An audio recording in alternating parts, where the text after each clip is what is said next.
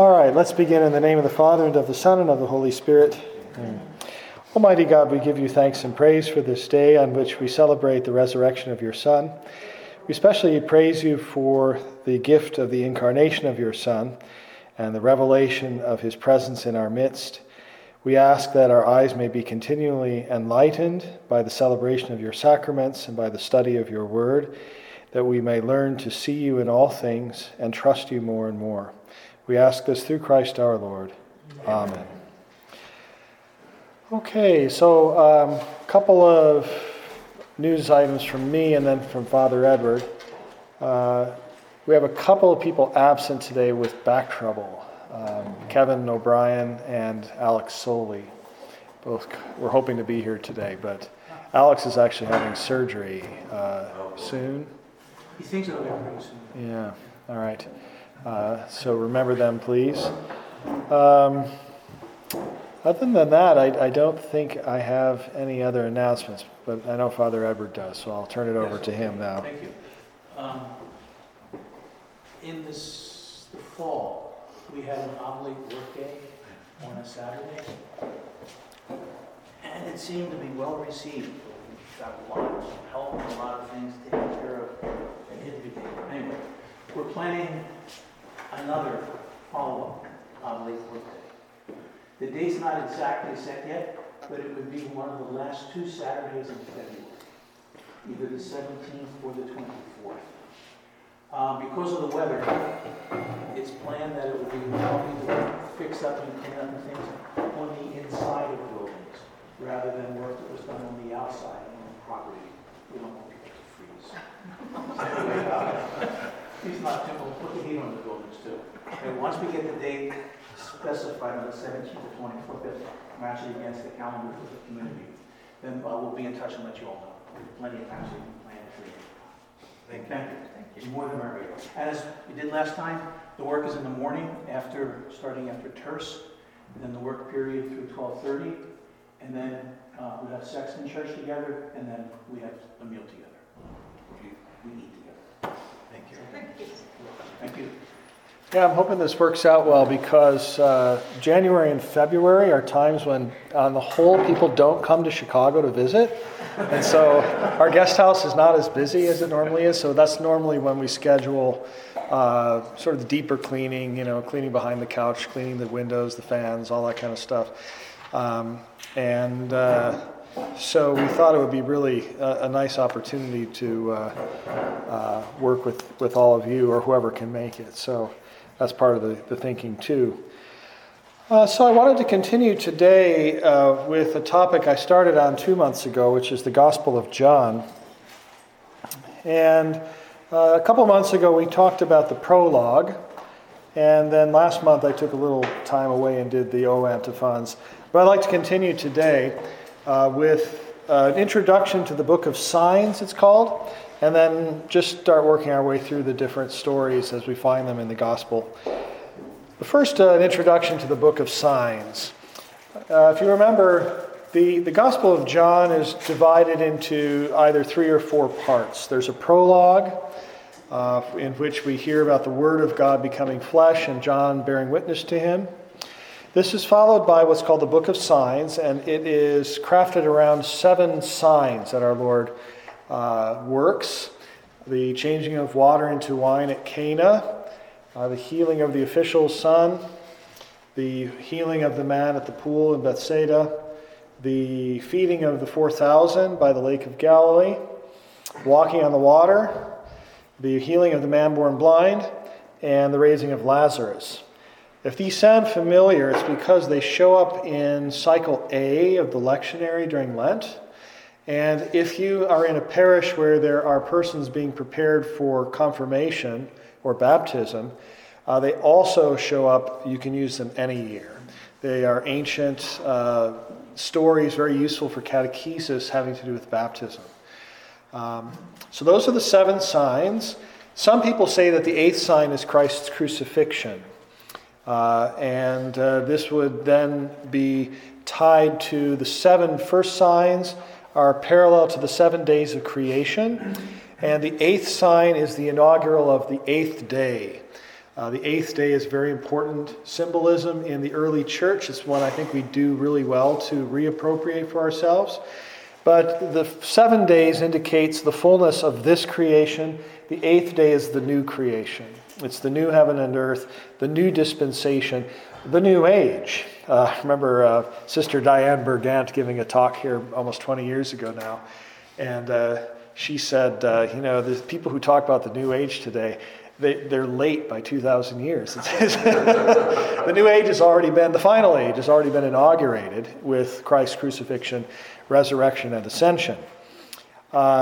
So that's possible. It's hard to say whether the evangelist John intended this. Certainly the 7 signs he intended, because that's an important number of fullness. So these first 7 signs take us up through chapter 11. And then the next large section of the book is called the Book of Glory.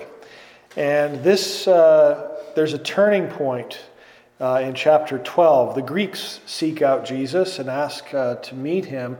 And this approach of the Gentiles toward the Son of Man is the sign that all things have been accomplished. It is Christ's hour. He's frequently talking about his hour in this book. And what he means by this is his crucifixion. And John's understanding of the crucifixion is quite interesting compared to the synoptics. I'll go into more detail when we get there. But for John, in some sense, the crucifixion and the ascension are the same mystery. Because Christ is lifted up on the cross, and this is sort of the first step on his way back to the Father. And so it's looking at Christ on the cross is sort of one piece of looking at Christ in glory. Okay, so it's a kind of upside down imagery, and at the same time very beautiful because it collapses these events in a very helpful way. But we'll cover that at some point in the future. Then some people will add a 4th part. The last chapter of the gospel sometimes is called the epilogue. It seems like it's possibly written by a different author. The style's a little bit different. There seems to be a conclusion at the end of chapter 20. The author says, Jesus worked many more signs than the ones I'm telling you about, but I've chosen these so that you'll believe. Okay, and so it seems like we're done. And then suddenly the St. Peter's going out fishing. And so some see this as an epilogue to sort of tie up some loose ends from the early part of the gospel. I didn't talk too much last time about the process by which the gospel was written, but it might be worth saying a little bit about that now. So traditionally, this gospel is attributed to the Apostle John, though he never names himself in the gospel.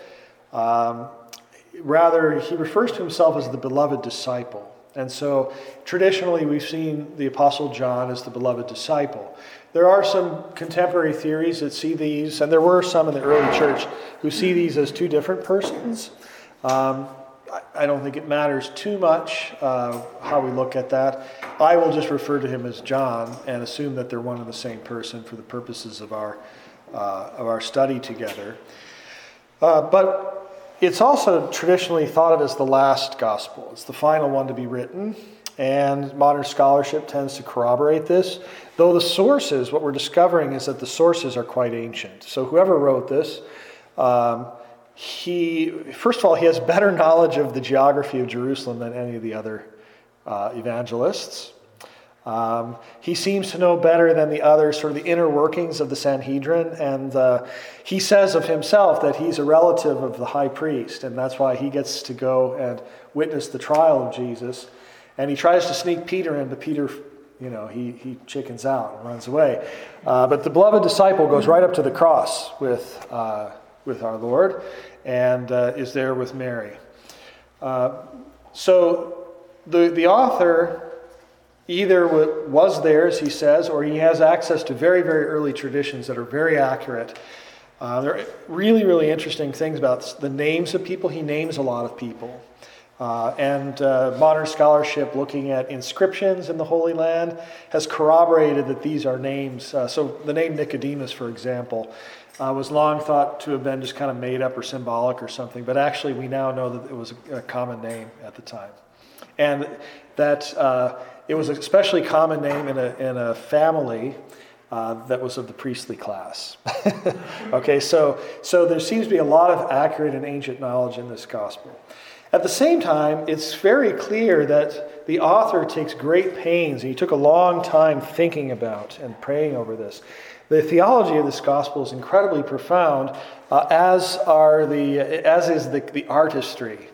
And so one of the things, very much like St. Mark, St. John likes to use a lot of irony or sort of confusion over double meanings of words.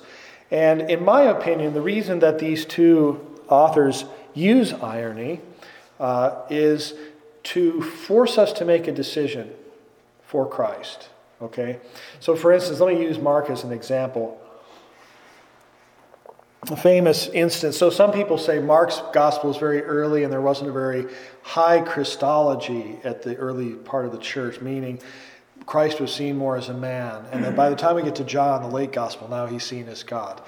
I don't agree with this. I think, for example, Mark's gospel just starts with the gospel of Jesus Christ, the Son of God. And then John says, prepare the way of the Lord. He's coming really soon. And what happens? Jesus of Nazareth arrives. Okay, so to me it's pretty clear that from the beginning Mark sees Christ as the Son of God. But when our Lord is approached by the rich young man in Mark's gospel, he addresses Jesus as good master. And Jesus says, why do you call me good? There's only one who's good. And many contemporary exegetes or scholars of this will say, aha, you see, even Jesus himself didn't think he was God. Right? Why do you say I'm good? Well, but he didn't say that. He just asked a question. And it's significant that the rich young man didn't answer it and didn't get it. If he would have thought for a second, who do I think this person is? What do I think of this man? But he doesn't follow it up. And in fact, when our Lord invites him to follow him and leave everything, he can't do it. So we see that this sort of double meaning or these ambiguities are left in the text because it's an invitation to those hearing to make a decision for the Lord and to understand who he is by making an act of faith. And we see a similar thing. We'll probably get to Nicodemus today. Poor Nicodemus misinterprets everything Jesus says. And it's in part, an illustration of the difficulties of signing on to this new way in which God is acting among his people. So there was this long gestation period where John, and again traditionally there are images of him at his home in Ephesus with the Virgin Mary. We see at the end of the gospel that Jesus entrusts them to each other. The two of them meditating on what has happened over many years, coming up with just the right terms, just the right way of explaining things. And then the gospel is published, as it were, somewhere maybe about 80, 90, somewhere in that range is my best guess. But very quickly there are misinterpretations of the book. And you've probably heard about Gnosticism. It's kind of a big deal these days. It's a very broadly understood sort of Greek and Eastern phenomenon where we're saved by having some kind of esoteric knowledge. Okay, and there are aspects of John's gospel that seem to lend themselves to a Gnostic interpretation. And so what happens is in John's letters, we get certain correctives, we get certain sort of amplifications of ideas in the gospel to make sure that people understand. So for instance, there's the very famous opening of John's first letter, what we have seen with our eyes, what we have touched, this was the word of God. So there's no mistaking that our Lord came in the flesh. Okay, they saw him, they touched him. And he's not just some kind of idea glorified or some pretend ghost of a person or something like that.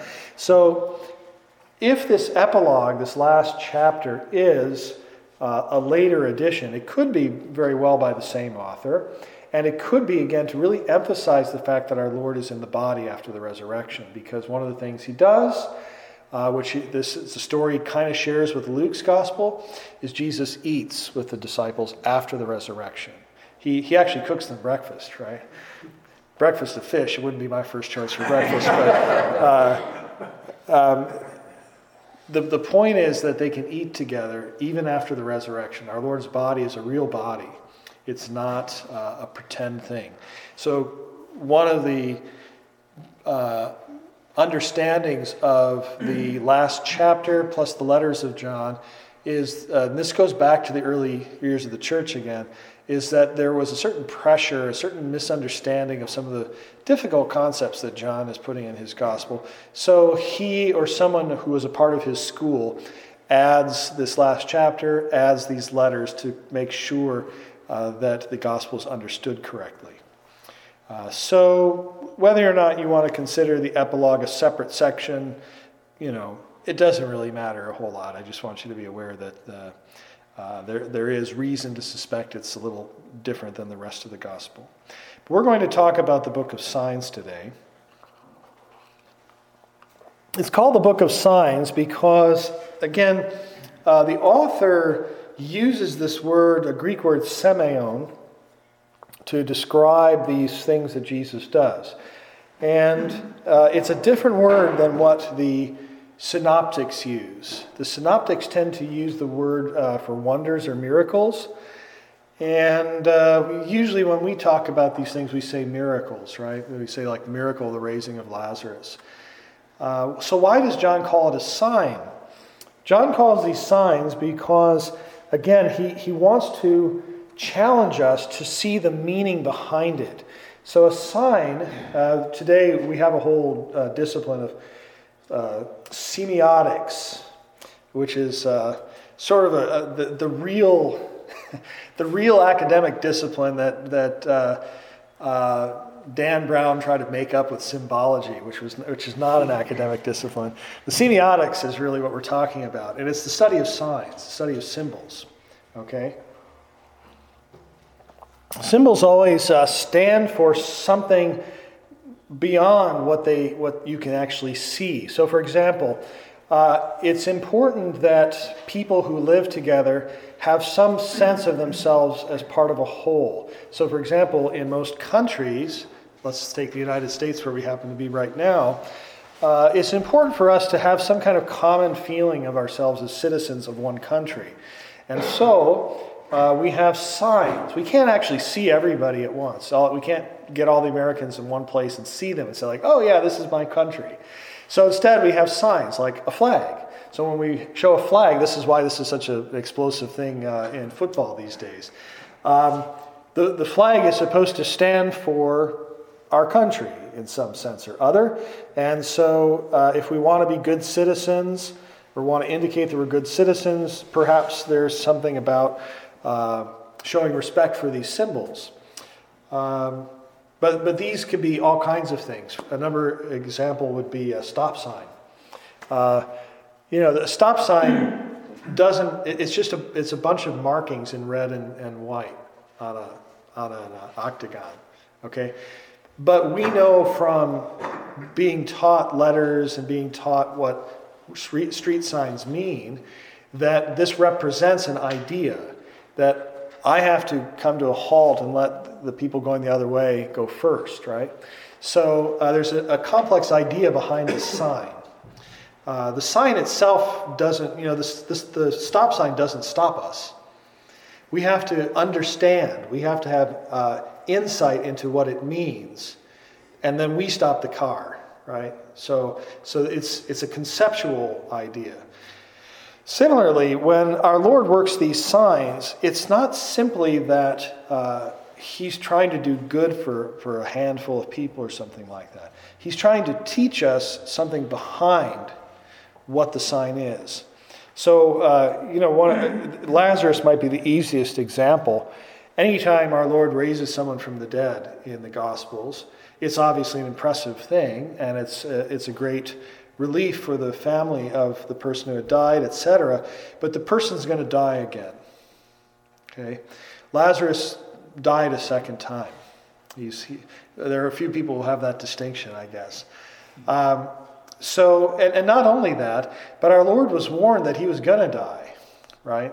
His disciples said, we've got word that Lazarus is ill. And the Lord basically said, well, we'll wait.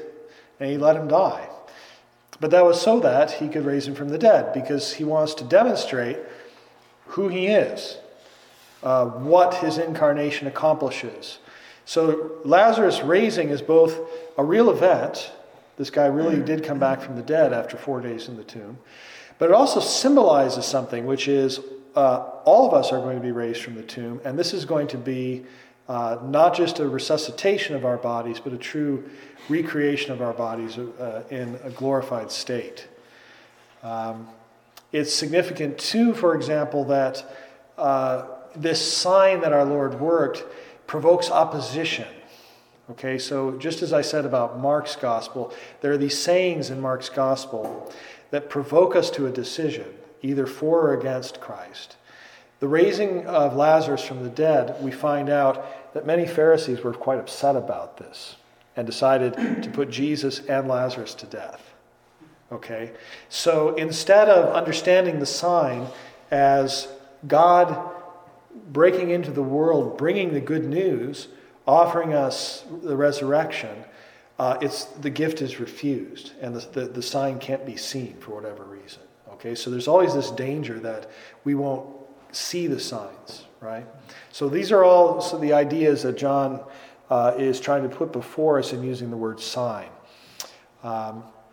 So again, it's another nuance of this is not so much that our Lord sort of breaks the laws of nature or something like that. We just heard wonderful reading this morning at Vigils. We've been reading the story of Noah.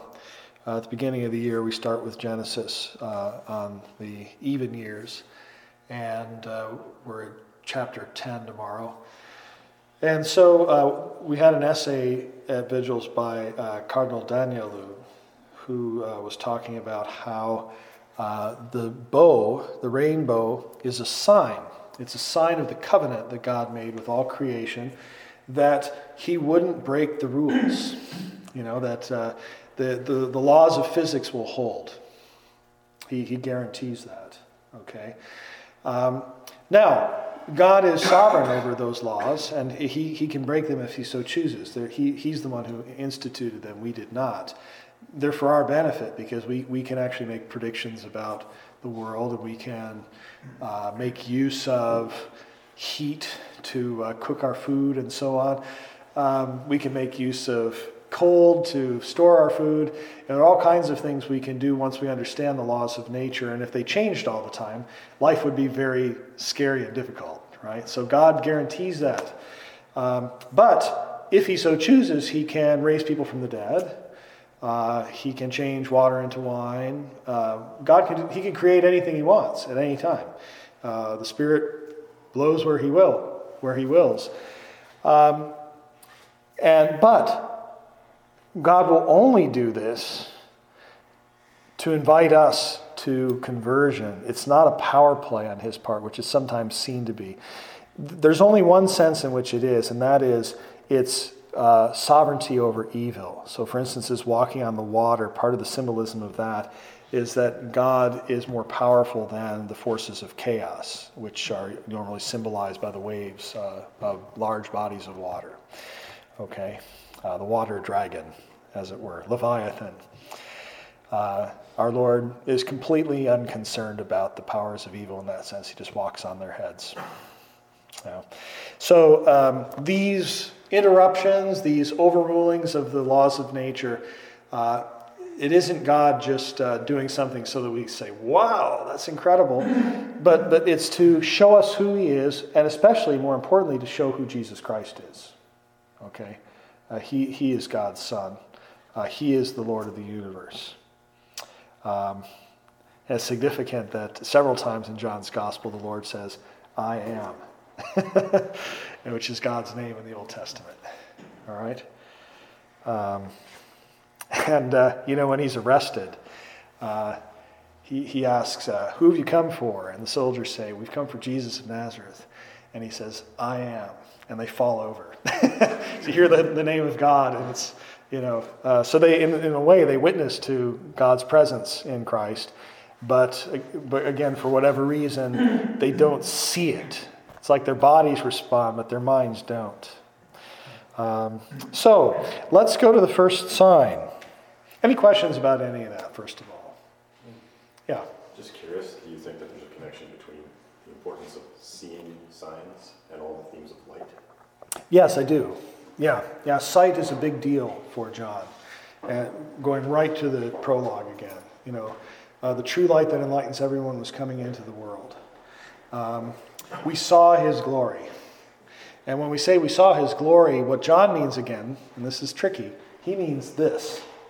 So when we look at Christ crucified on the cross, we're seeing the glory of God. And yes, the images of light that are so pronounced in John's Gospel are both literal, that we need light to see with our eyes, but also metaphorical in the sense that we want to be illuminated in our minds and understand what's being shown us in these signs. So again, we can look at this and say, oh, this is a total failure, right? Or we can look at this and say it's the glory of God, and that requires us to be enlightened in our minds. I'm asking because I'm trying to connect it to the sources, say in the Desert Fathers, where they talk about the illumination of the heart, the guarding of the heart. Is there a connection there? Probably, yeah. I'll leave that as a homework problem for you.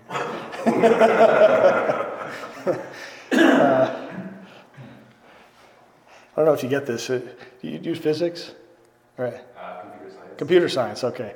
I know when I was studying mathematics, you'd have these long proofs of this or that or the other thing, and then there'd be some lemma that the teacher would say, and that's your homework, is to prove that lemma there.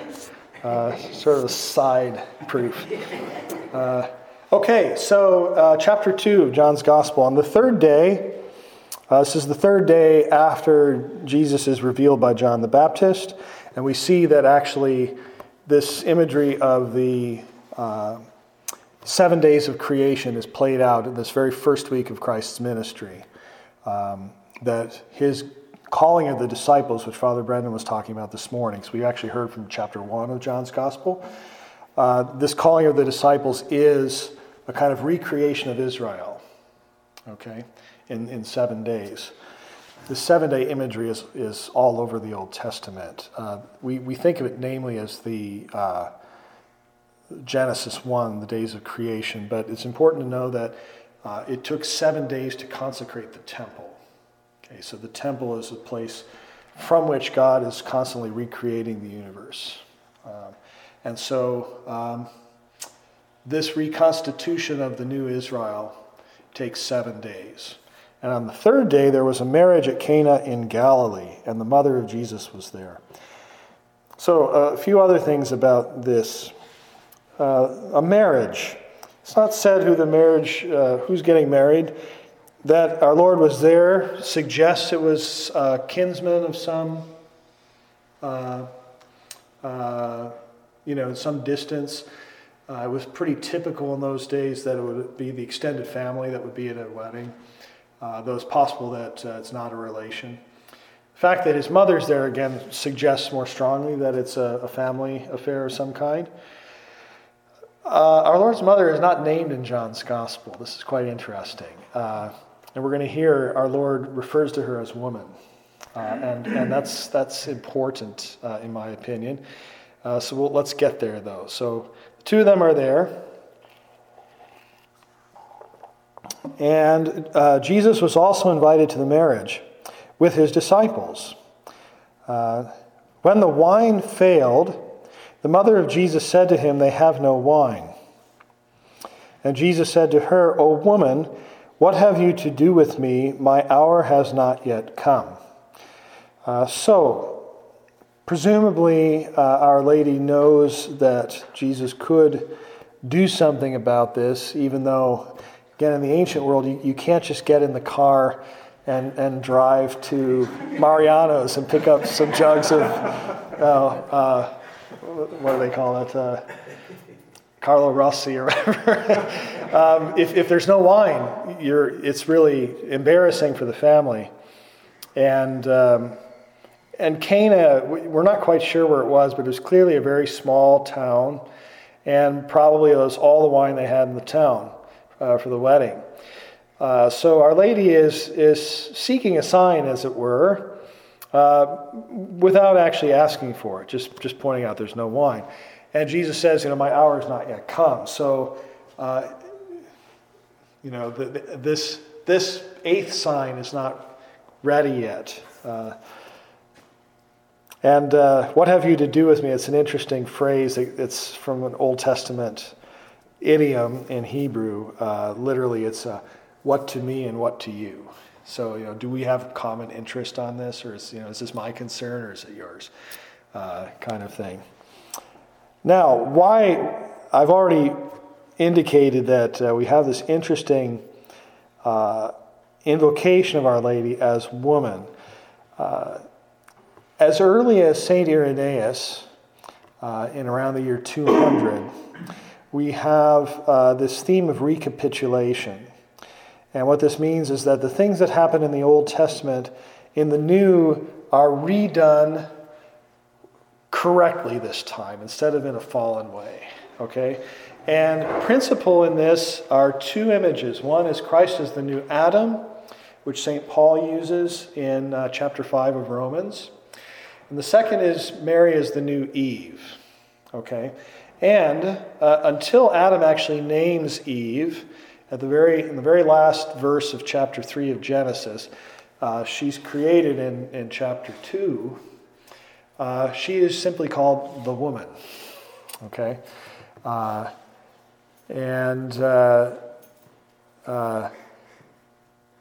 So this is an indication that our Lord is looking at his mother as the new Eve, the new woman who will be the mother of all the living, as Eve was called, but her who sort of fixes Eve's flaw, right? So Eve, I'm going to pull from other Gospels now. Eve listened to the serpent and fell.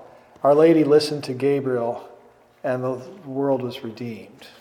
Okay? So both of them have this, in this case, it's a question of hearing and obeying. Let's see, is there anything else I want to say about that? That's the principal thing. Our Lady will reappear at the crucifixion, where she's also called woman. All right? And John, the beloved disciple, is sort of the new son, the new offspring, as it were, who will be the sign of faith for all those who will be part of the church. Okay. So his mother said to the servants, "Do whatever he tells you." Good thing to remember. Listen to what Our Lady says and do whatever our Lord tells you. Now 6 stone jars were standing there for the Jewish rites of purification, each holding 20 or 30 gallons. So these are big jars. And it's interesting, this purification, these rites are not clearly specified in the Old Testament, but they became part of what was to become rabbinical Judaism. And they are kind of the precursors of baptism. So when John the Baptist appears and begins baptizing, these rites of purification are part of the background of that. There are purifications that take place in the Old Testament, but they tend to take place around sacrifice rather than around water. So usually someone is purified, for example, by being touched by the blood of a sacrifice or by the ashes of a sacrifice that's been consumed. Okay? But in this case, we have washing that's going on. So in any case, this is connected in some way to the cult of the Jewish people at this time. And probably what needed to happen is that before people could participate in the feast, they had to wash their feet and hands. And in fact, in the rule of St. Benedict, the abbot and the brothers are supposed to wash the feet and the hands of all the guests. Because of cultural norms in our world, we don't do this. We do it one day a year, and that is on Holy Thursday. So, okay. Jesus said to them, "Fill the jars with water." And they filled them up to the brim. He said to them, "Now draw some out and take it to the steward of the feast." So they took it. When the steward of the feast tasted the water, now become wine, and did not know where it came from, though the servants who had drawn the water knew, the steward of the feast called the bridegroom and said to him, "Every man serves the good wine first, and when men have drunk freely, then the poor wine. But you have kept the good wine until now." So, both psychologically interesting and a sign. So, as I say, psychologically, I'm sure we're all aware of, how these things work. Just practically speaking, when people are sober and beginning the feast and are actually going to pay attention to how the wine tastes, you want to have the better wine, right? But once people have drunk a little bit and they're not really paying attention as much, a little lower grade is not so bad. And you'd hate to think that you'd take your really good, expensive wine and serve it to people who can't appreciate it, I guess. Maybe there's a better way to put it. So, for instance, I'm not a person who knows wine. So, every so often someone gives us a really expensive bottle of wine, and I try to appreciate it, but it's not really my thing. So, but in terms of the sign value, this is really important. How many of us have thought like, oh gosh, if we could just go back to the early church where things were really pristine and good, and they knew the Lord and they had the fresh teachings and all this, and this kind of flies in the face of that. It says actually, in the mysterious workings out of salvation, our Lord saves the good wine for the end. That he fills things more and more. And in fact, there's some ways to look at this, say the development of the liturgy, the development of theology, the development of moral theology, development of politics. I think, there's a lot of debate these days about questions of equality, political correctness, et cetera, et cetera. There's a certain impulse in this that's really good. It says, that people are of equal value. Okay? It doesn't matter what gender you are. It doesn't matter what race you are. People are of equal value. Now, this gets distorted in our political discourse, but the roots of this are actually in the Christian revelation. In St. Paul's letter to the Ephesians, he talks about this. We're all one in Christ, right? There's no male and female even, he goes so far to say. And these ideas this is an outgrowth of the development of the church's doctrine, the development of the church's practice of, again, it doesn't mean that everybody's the same, but it does mean that slavery is something to be avoided when we can do it, right, for example. So in the abolition of slavery in England and in the United States in the 19th century, it's largely driven by believing Christians. Okay, this was especially the case in England, and they didn't have to fight a war to end slavery there. The dignity of women is something that, in my opinion, is an outgrowth of the gospel. And so, what I'm saying is, there's a lot of gloom and doom and anxiety about the church these days, and there's this temptation to think like, if only I had known the apostles. Well, we do. We're with them every time we're at the liturgy. They're there. We can talk to them. We can call upon them. It may very well be that the best wine is yet to come, and it's a matter of us having the eyes to see it and to watch for it and learn how to read the signs, okay?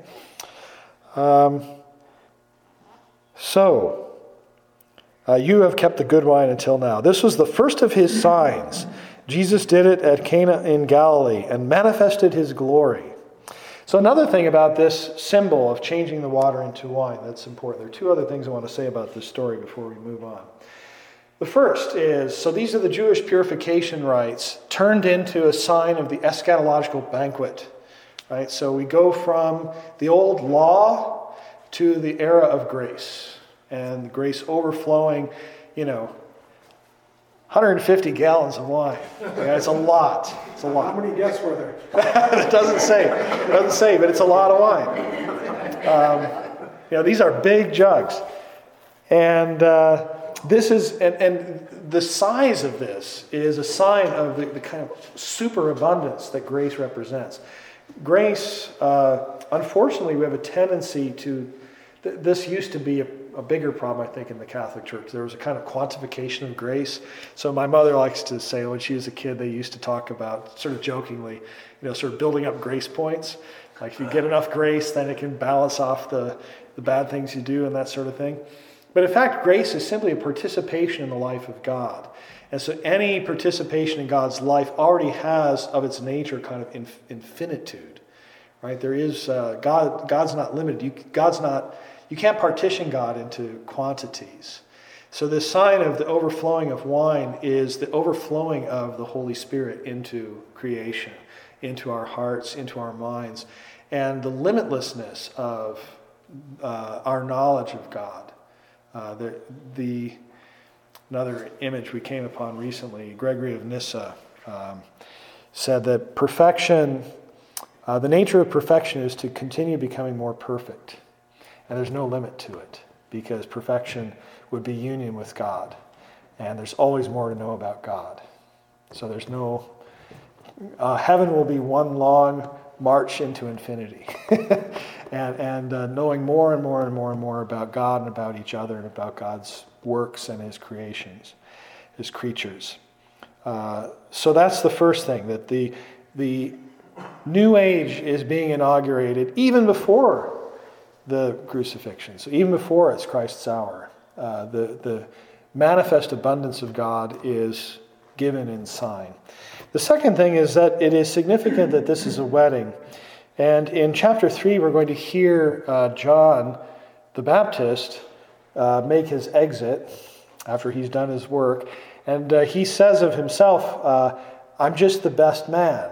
I'm not the bridegroom, so I must decrease. The person who's important is Christ. And so this is why, John is always shown pointing to Christ. Like, don't look at me, look at him. And but it's significant that he speaks of Jesus as the bridegroom. Okay? Now, this wedding is not our Lord's wedding. He didn't get married in that sense. But that this takes place at a wedding is symbolic again, because the image of marriage is quite central to the understanding of God's relationship with Israel throughout the Old Testament, especially in the prophets. Okay, so the prophet Ezekiel speaks of Israel as God's bride. The prophet Hosea has to marry an unfaithful woman who symbolizes Israel's infidelity to God.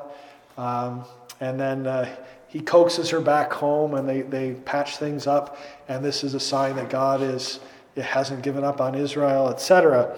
So this wedding is the final nuptial union between God and humankind.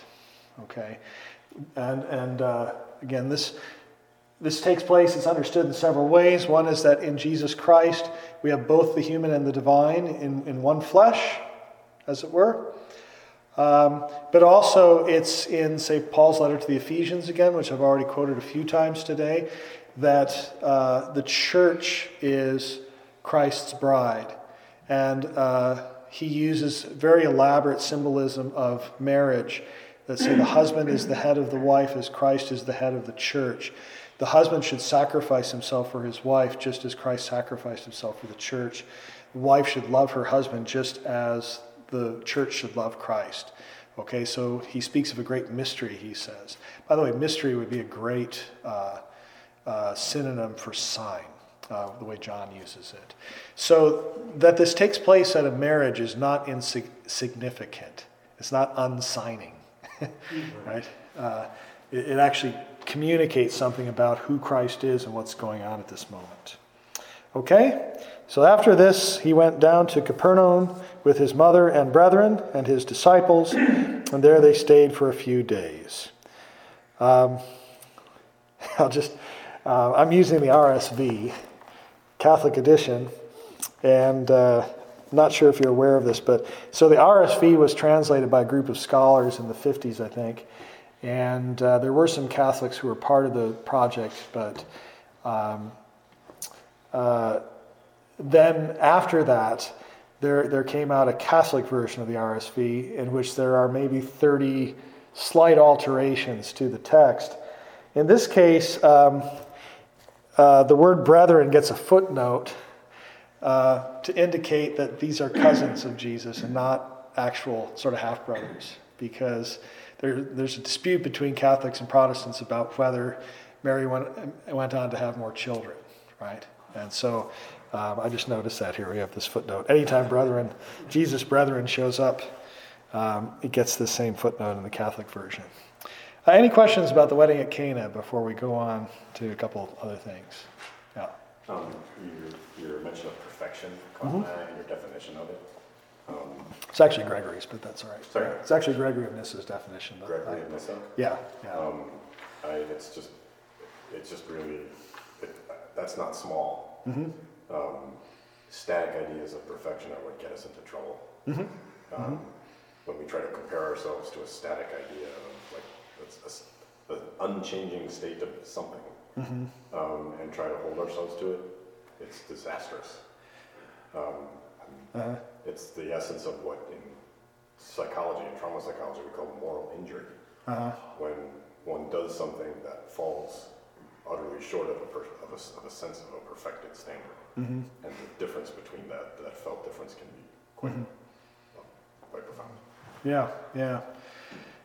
Well, I think it's an important image because to me it's really important that we desire to get to heaven, and not just because we just think the alternative is really rotten, because unfortunately I think a lot of people have this idea of heaven as there's several sort of problematic images. One is, we're sort of sitting on a cloud with a harp that we don't really know how to play, like looking into the sky, it's like forever. It's like joining a fresco and like being stuck. It could be that, yeah. Another one is say the beatific vision is just, And when you say, if you read Dante, you see that heaven is incredibly dynamic. And there's this constant celebrating. There's this dance that's going on. All the souls, they haven't been resurrected yet in Dante's Paradiso, so they just exist as sort of points of light. But they're zooming around and making all kinds of patterns and talking to each other and instructing and celebrating what God has done. So it's important, I think, to have an appealing idea of heaven, whatever it is. Hopefully what we train ourselves to desire more and more exactly what heaven is, so that we don't think that heaven is just commensurate with like a good day on earth. It's something much greater than that. But yes, it is both it's the harmonization and reconciliation of permanence and growth. In some mysterious way they go hand in hand in heaven in a way that we can't experience them here unless we're mystics. And it was Gregory's understanding that kind of perfection as ongoing perfection, something that is on this side of death? It begins here. Yeah, so we can never, in fact, those of you who were at the talk the other night, I mentioned the latest book by Alistair MacIntyre, and he has a very beautiful sort of last 3 or 4 sentences, and the whole book is about sort of the political implications of desire and the ethical implications of desire. And he shows that in the last chapter that the most successful people we can point to and say they accomplished a lot, they were good people, you can't identify their success with any finite good that they accomplished. There's always something more they could have done if they would have lived longer. Okay? And he said, whatever this thing is beyond any finite good, I can't go into because that's actually natural theology, and I'm just an ethicist. But I'll sort of leave that to somebody else. But even in this life, we can see that there's no finite good that we can achieve where we'll feel like now we can stop. Right. There's always more to know. There's always more to be done. And so it's a great sign of hope, I think, that this can be done on the other side of the grave. But it does begin here. So what's important is not how much we accomplish, but the direction we're pointed in when we die. The fundamental option, I think, is what moral theologians call that. Yeah. All right, so let's go on to any other questions about wedding at Cana, etc. Yeah, I think it's interesting that Jesus changes water to wine rather than just, say, creating wine in the jars. Yeah, very good. Yeah, I would say that's because it's similar to what he says in the Synoptics when they gather up all the fragments of bread. Nothing's going to be wasted. Nothing is just sort of zapped out of existence, but it's changed and its true significance is revealed from within. I think it's the same like with the Jewish law. The law was good, but now it's illuminated from within in a certain way that allows us to see how grace was intended to work in it and how to interpret it, even though it's not binding on us as Gentiles. So yes, the water's both preserved but transformed. Yeah. So good, thank you. Okay, so the next thing that happens, the Passover of the Jews was at hand, and Jesus went up to Jerusalem. So this is one significant difference between John's Gospel and the Synoptics. I think it's fairly safe to say that Mark's Gospel was the first of the Synoptics to be written. There are some traditional Catholic exegetes who want to say that Matthew's is the first, and that's possible. I think it's quite possible. Almost certainly Luke was borrowing from both of them. So, but John is quite different. Mark's Gospel is kind of breathless. It begins, Jesus shows up, goes right into battle. Things are happening immediately. He's going from one place to the other to the next, and he goes up to Jerusalem once and is killed. And boom, and Mark's original manuscript doesn't even have a resurrection narrative. It's a whirlwind. You can read Mark's Gospel if you want in about 45 minutes or something. It gives the impression of a very short ministry, very to the point. John, though, has 3 different Passovers. And so this is the first time that Jesus goes up to Jerusalem. But he's going to go several other times, not only for Passover, but for other feasts as well. And this is where we get the traditional idea that Jesus' ministry lasted 3 years, is from John's Gospel. Because the Synoptics sort of give the impression that it was maybe a year at most. And again, I would just say that it's a curious thing. For most of the modern period, critical scholars of the Bible have assumed that the Synoptics are historically more accurate. But now more and more people are challenging that. And it's a curious thing because there is a kind of verisimilitude in the Synoptics that it's told like a story, whereas John's Gospel has much more meditation and theology. Jesus gives these long discourses and so on. And so it was thought, well, this is obviously the product of theological imagination and so on. I'm not so sure. Again, the ways in which our Lord acts and the sort of slower unfolding of his ministry seems to have a lot to say for it. So in any case, he's going up to Jerusalem, and in the temple, he found those who were selling oxen and sheep and pigeons, and the money changers at their business. And making a whip of cords, he drove them all, with the sheep and oxen, out of the temple. And he poured out the coins of the money changers and overturned their tables. And he told those who sold the pigeons, "Take these things away. You shall not make my Father's house a house of trade." His disciples remembered that it was written, "Zeal for thy house will consume me." Okay, so this is a famous story. Again, I took a class in college on Roman religion, and the professor was not a Christian, and Christianity came toward the end of the course. So we started with old pagan ideas, and then the mystery religions come in because the Roman army is all over the place by the first century, and bringing back all these interesting cults from Egypt and Persia and places like that. And so Christianity comes into the Roman Empire, and the professor's summary of the Christian faith was this. Yeah, so there was this Jewish preacher who went up to Jerusalem and made a fuss in the temple, and they put him to death. And some people said he was alive. So that's Christianity. And so this is the story, right? Here we are. And it's a pretty shocking thing to do in a way, you know. We should bear in mind that people came to the temple to offer sacrifice, and they often couldn't bring their animals that needed to be sacrificed from wherever they were coming because, you know, the Holy Land was a big place, and if you wanted to offer a big sacrifice, say, of a bull, you didn't want to have to transport the bull all the way from Galilee, for example. So what you could do is they had a storage of different animals. And then the other problem was, in the ancient world, you had many different types of coinage, and in particular, in everyday life, probably most Jews used Roman coinage because the Romans were governing the province, and that was the currency. But technically, they weren't supposed to use it because it had the image of Caesar on it. And so, since the Jews were not supposed to use images, they had their own coinage, but they had to change it when they got to the temple. So they couldn't use Roman coinage for the sacrifices. That would be a sacrilege. So they would change it for local currency of some kind or other. So that's why you needed money changers there. And at the same time, this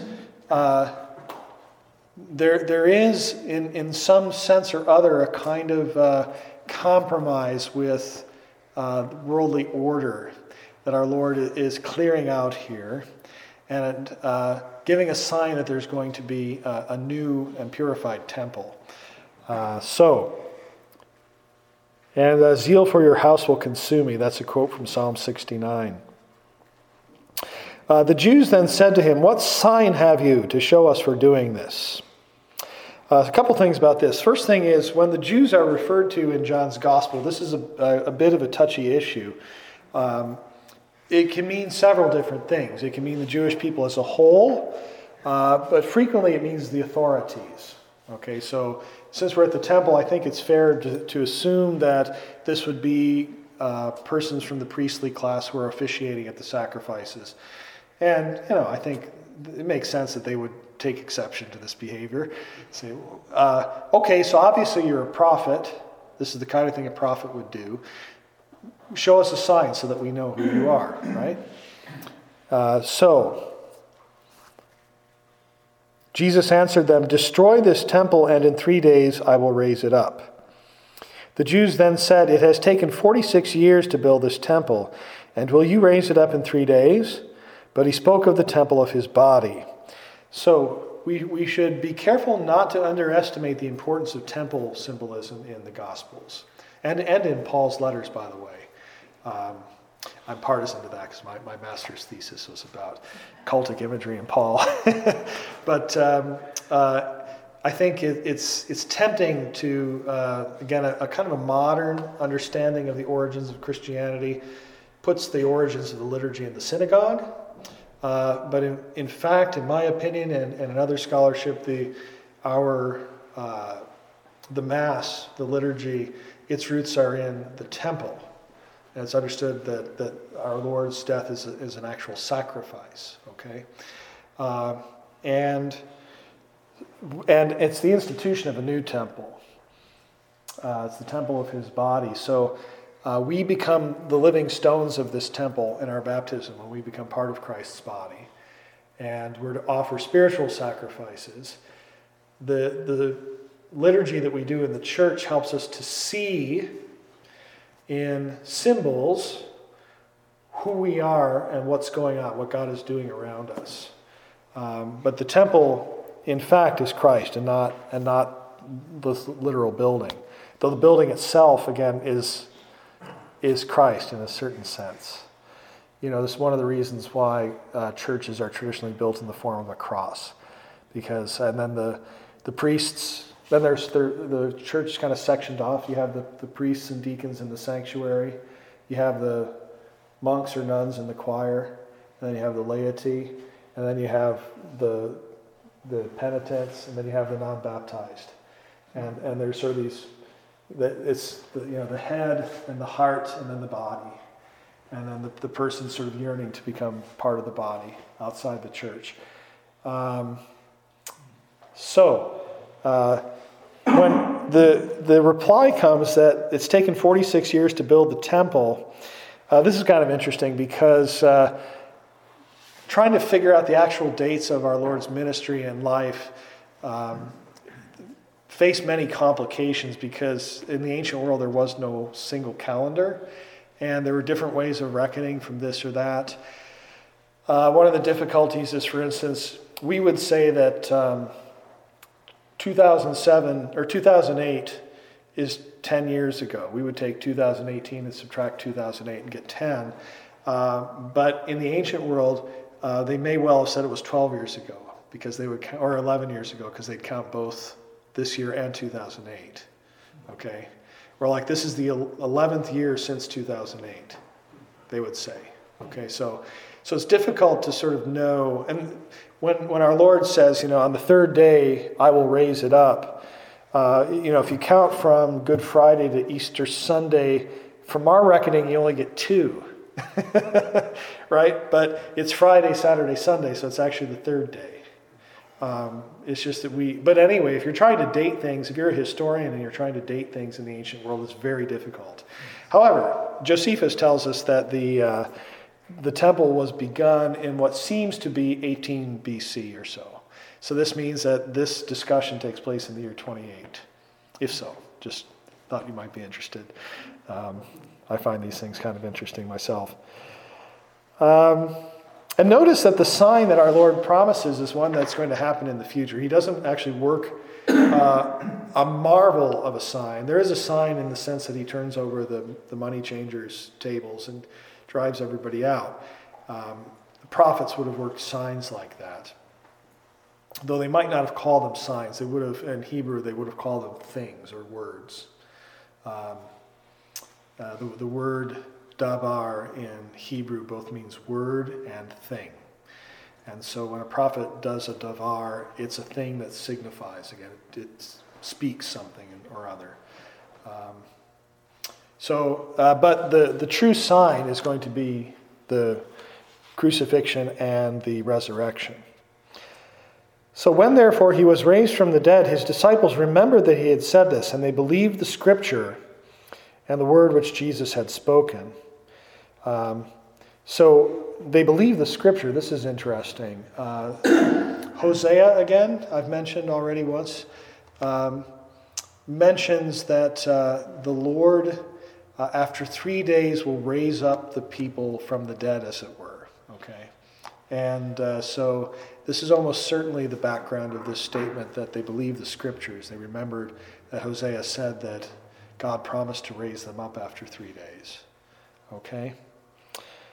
So, when he was in Jerusalem at the Passover feast, many believed in his name when they saw the signs which he did. But, great line here, Jesus did not trust himself to them, because he knew all men and needed no one to bear witness of man, for he himself knew what was in man. I find a very beautiful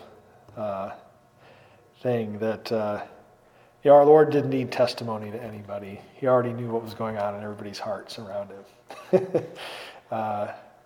And it's important to take this in the right way. It's not that God sort of spies on us or something, but he knows us from inside. He knows us better than we know ourselves, and we're only afraid to have people look inside us because we don't love ourselves as much as God loves us. And we're afraid that if, sort of the reality of who we are were known, that we might not be likable to some people or other. But God is quite at home as Father Brendan said this morning, being present to all creation, all places. And so our Lord, he can just be himself around everybody. He doesn't have to try to figure out whether people are on his side. As it turns out, in the end, nobody's on his side anyway. So he's like an ant. When the hobbits discover Treebeard, they ask him, are you on our side or on Sauron's side? And he says, not sure I'm on anyone's side, because I'm not sure anyone's on my side, if you know what I mean. Okay, I'll just introduce Nicodemus, and we'll pick this up next time. There was a man of the Pharisees named Nicodemus, a ruler of the Jews. This man came to Jesus by night. Okay, so this is, again, there's so much to unpack here. What does it mean that he comes by night? Well, first of all, probably it's not what a Pharisee would normally do. The Pharisees don't want to be seen associating with this itinerant preacher from Galilee, and especially when it goes around upsetting the temple sacrifices. Like, okay, sure, today again, lots and lots of contemporary scholars of the Bible will want to present Jesus as just this great teacher, right? And actually, he does things like go into the temple and make a mess. So he's a little more controversial than just somebody who was misunderstood because he was just trying to teach everybody how much they're loved. He did prophetic signs, and this made him a dangerous sort of person because he challenged the political structure of the time in a very forward way. So Nicodemus, being a part of that class, I mentioned he's almost certainly a priest, though. Because Jesus will later say he's a teacher of Israel. And Malachi speaks of the priests as being the teachers of Israel. They had this job. And I think also in Kings you get this, that Josiah sends out the priests to teach everybody not to sacrifice to idols, for example. So he comes at night because it's a little safer, but also night has an important symbolism in John's gospel in that it symbolizes ignorance, an inability to see what's going on and understand it. And Nicodemus really suffers from this blindness. Why we can speculate on, but the basic difficulty you're going to see, everything that our Lord says, Nicodemus misunderstands. Though the good news is that at the very end, Nicodemus comes back and buries him. So he finds it in himself at least to be a disciple to that extent. I'll just finish it off with the very first thing our Lord says. He says to Jesus, "Rabbi, we know that you are a teacher." See, the people who don't know who Jesus is always call him a teacher. The ones who know who he is call him Lord and Master. Okay, so the rich young man, when he comes up to Jesus, he says, teacher, right? And Rabbi, we know that you are a teacher come from God, for no one can do these signs that you do unless God is with him. And Jesus answered him, "Truly, truly, I say to you, unless one is born anew, he cannot see the kingdom of God." Now, this word anew, you might know this. The Greek word is anothen, and this is an adverb that can have two different meanings. It can mean anew, or again, or it can mean from above. Okay, or down from above, as it were. So, our Lord is saying either you must be born again, or he's saying you must be born from above. And keep in mind that in the prologue, this was already talked about. Where is it now? We say this every day. I should be able to find it really quick. Yeah. So to all who received him, who believed in his name, he gave power to become children of God, who were born not of blood, nor of the will of the flesh, nor of the will of man, but of God. Okay, so to be born of God, to be born from above, to be born from a different place than this world. But for most of us who were born in this world, by the usual means, this requires a second birth, so it means being born again, right? But Nicodemus doesn't understand it because he only hears the again part. He doesn't hear the above part, right? So I'll tell you what, I'll stop there for now, just in case there are any questions you have. Yeah. Mm-hmm.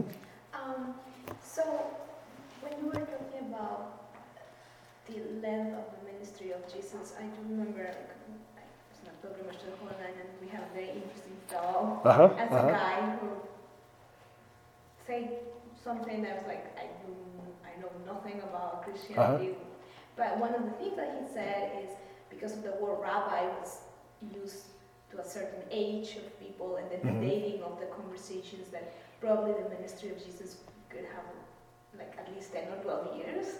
Do you know more, like what are the discussions about the length of the ministry? Sure. Yeah. Well, as I say, the fathers of the church, sort of putting all the different elements together and trying to harmonize them, usually came up with 3 years. However, in chapter 8 of John's Gospel, our Lord talks about having seen Abraham, or Abraham saw him. And the response of those with him is to say, but you're not even 50 years old yet. Well, if he's only 33 or whatever, yeah, of course he's not 50. So why would they say 50? And so some people speculate, well, maybe he was actually older at this point. Maybe he's in his 40s by then, in which case maybe Luke says his ministry starts when he's 30.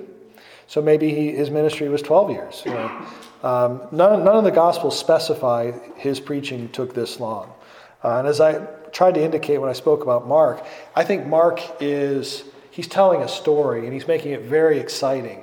So things happen really fast. And the whole point of it is to get to the crucifixion. That's the really important thing. In all the Gospels, the important thing is that the Son of God became man and was crucified. How long it took to get there, we have varying and hard to harmonize indications. It's really hard to say. Though the other difficulty with this is when we get to the Acts of the Apostles and you look at the ministry of Paul, we get some pretty close dating on that because he visits different places and it says the proconsul was here at this time, and we have records of these things. So Paul's conversion almost certainly happens around 38 or 39 AD. Okay? The earliest Jesus' birth could have been as maybe 6 BC. So if it's 2 years after the crucifixion resurrection, again, maybe you can make out our Lord to be 40, 43, maybe. But that's, these are very speculative things, but it's possible. Yeah. The symbols and signs. Yeah. Right on the podium. Oh, yeah. So I know what the cross means. Yeah. It looks like a sun, maybe the earth, and then another sun, or? It's 2 stars. Oh, 2 stars. Yeah. And as I understand it, one of them stands for Our Lady, who is the patroness of our order. The other one stands for the 8 Beatitudes. This is the Chicago River that indicates that we're in Chicago. Yeah. And as our friend Peter Dembowski likes to say, we have our explanation for the stars, but for him it's the Cubs and the White Sox. So, yeah. Mm-hmm. I wanted to share a story since we were talking about Lazarus. I have a young friend whose name is Timothy who suffered a heroin overdose in the last couple of weeks, and he actually was without a heartbeat for 15 minutes and has returned. And I said, Timothy, what have you experienced? What is the message in this? And he said, the sign is that God is not done with me. That's what he's telling everybody. He says, I have work to do. Yeah. I found that very interesting. Yeah. We have a couple of books on these near-death or after-death experiences. And they're quite interesting. I personally will say I'm somewhat agnostic about how to interpret them, but you hear this a lot, that people will actually sort of go in, they'll be dying, and they'll have a vision of a family member or someone else or an angel or something that comes and says, we're not ready for you yet. You have to go back. There's something you need to finish. And then they come back. They're resuscitated. So that's actually an attested experience. Yeah. So. I know St. John's feast day is December 27th. It is. That's right. Yep. Yeah. Well, happy birthday 2 weeks later. Yeah. It's very interesting. St. Stephen's feast day is the day before. Right. And what I find really interesting each year is that both of these guys in their stories see heaven open. So Stephen, as he's being stoned, he looks up and he sees heaven open and he sees the Son of Man sitting at the right hand of God. John, again, we get the name John both from the Synoptic Gospels but also from Revelation, where he names himself as John. And again, there's one tradition that says he's the same person as the beloved disciple. And he says in chapter 2 that he had a vision and the heavens opened and he saw the throne of God, right? And so Christmas, again, the whole Christmas mystery is about the things we thought we knew revealing something new and grander behind them. The heavens opening up, the water jugs becoming wine. You know, there's this sense in which we're peering into the very reality of things because of God's grace. So John and Stephen both, 2 days in a row, we have these antiphons that say, blessed is the one for whom the heavens are opened. So, yeah, one more question over here. Just a minor. Yeah. St. Anthony's feast day is the 17th or the 17th. 17th? Yeah, this week. This week. Mm-hmm. Wednesday. Yeah. And Morris and Placid are tomorrow, the disciples of St. Benedict. All right, well, thank you very much. And we'll just press on in chapter 3 next time, God willing. Our help is in the name of the Lord, who made heaven and earth. Amen.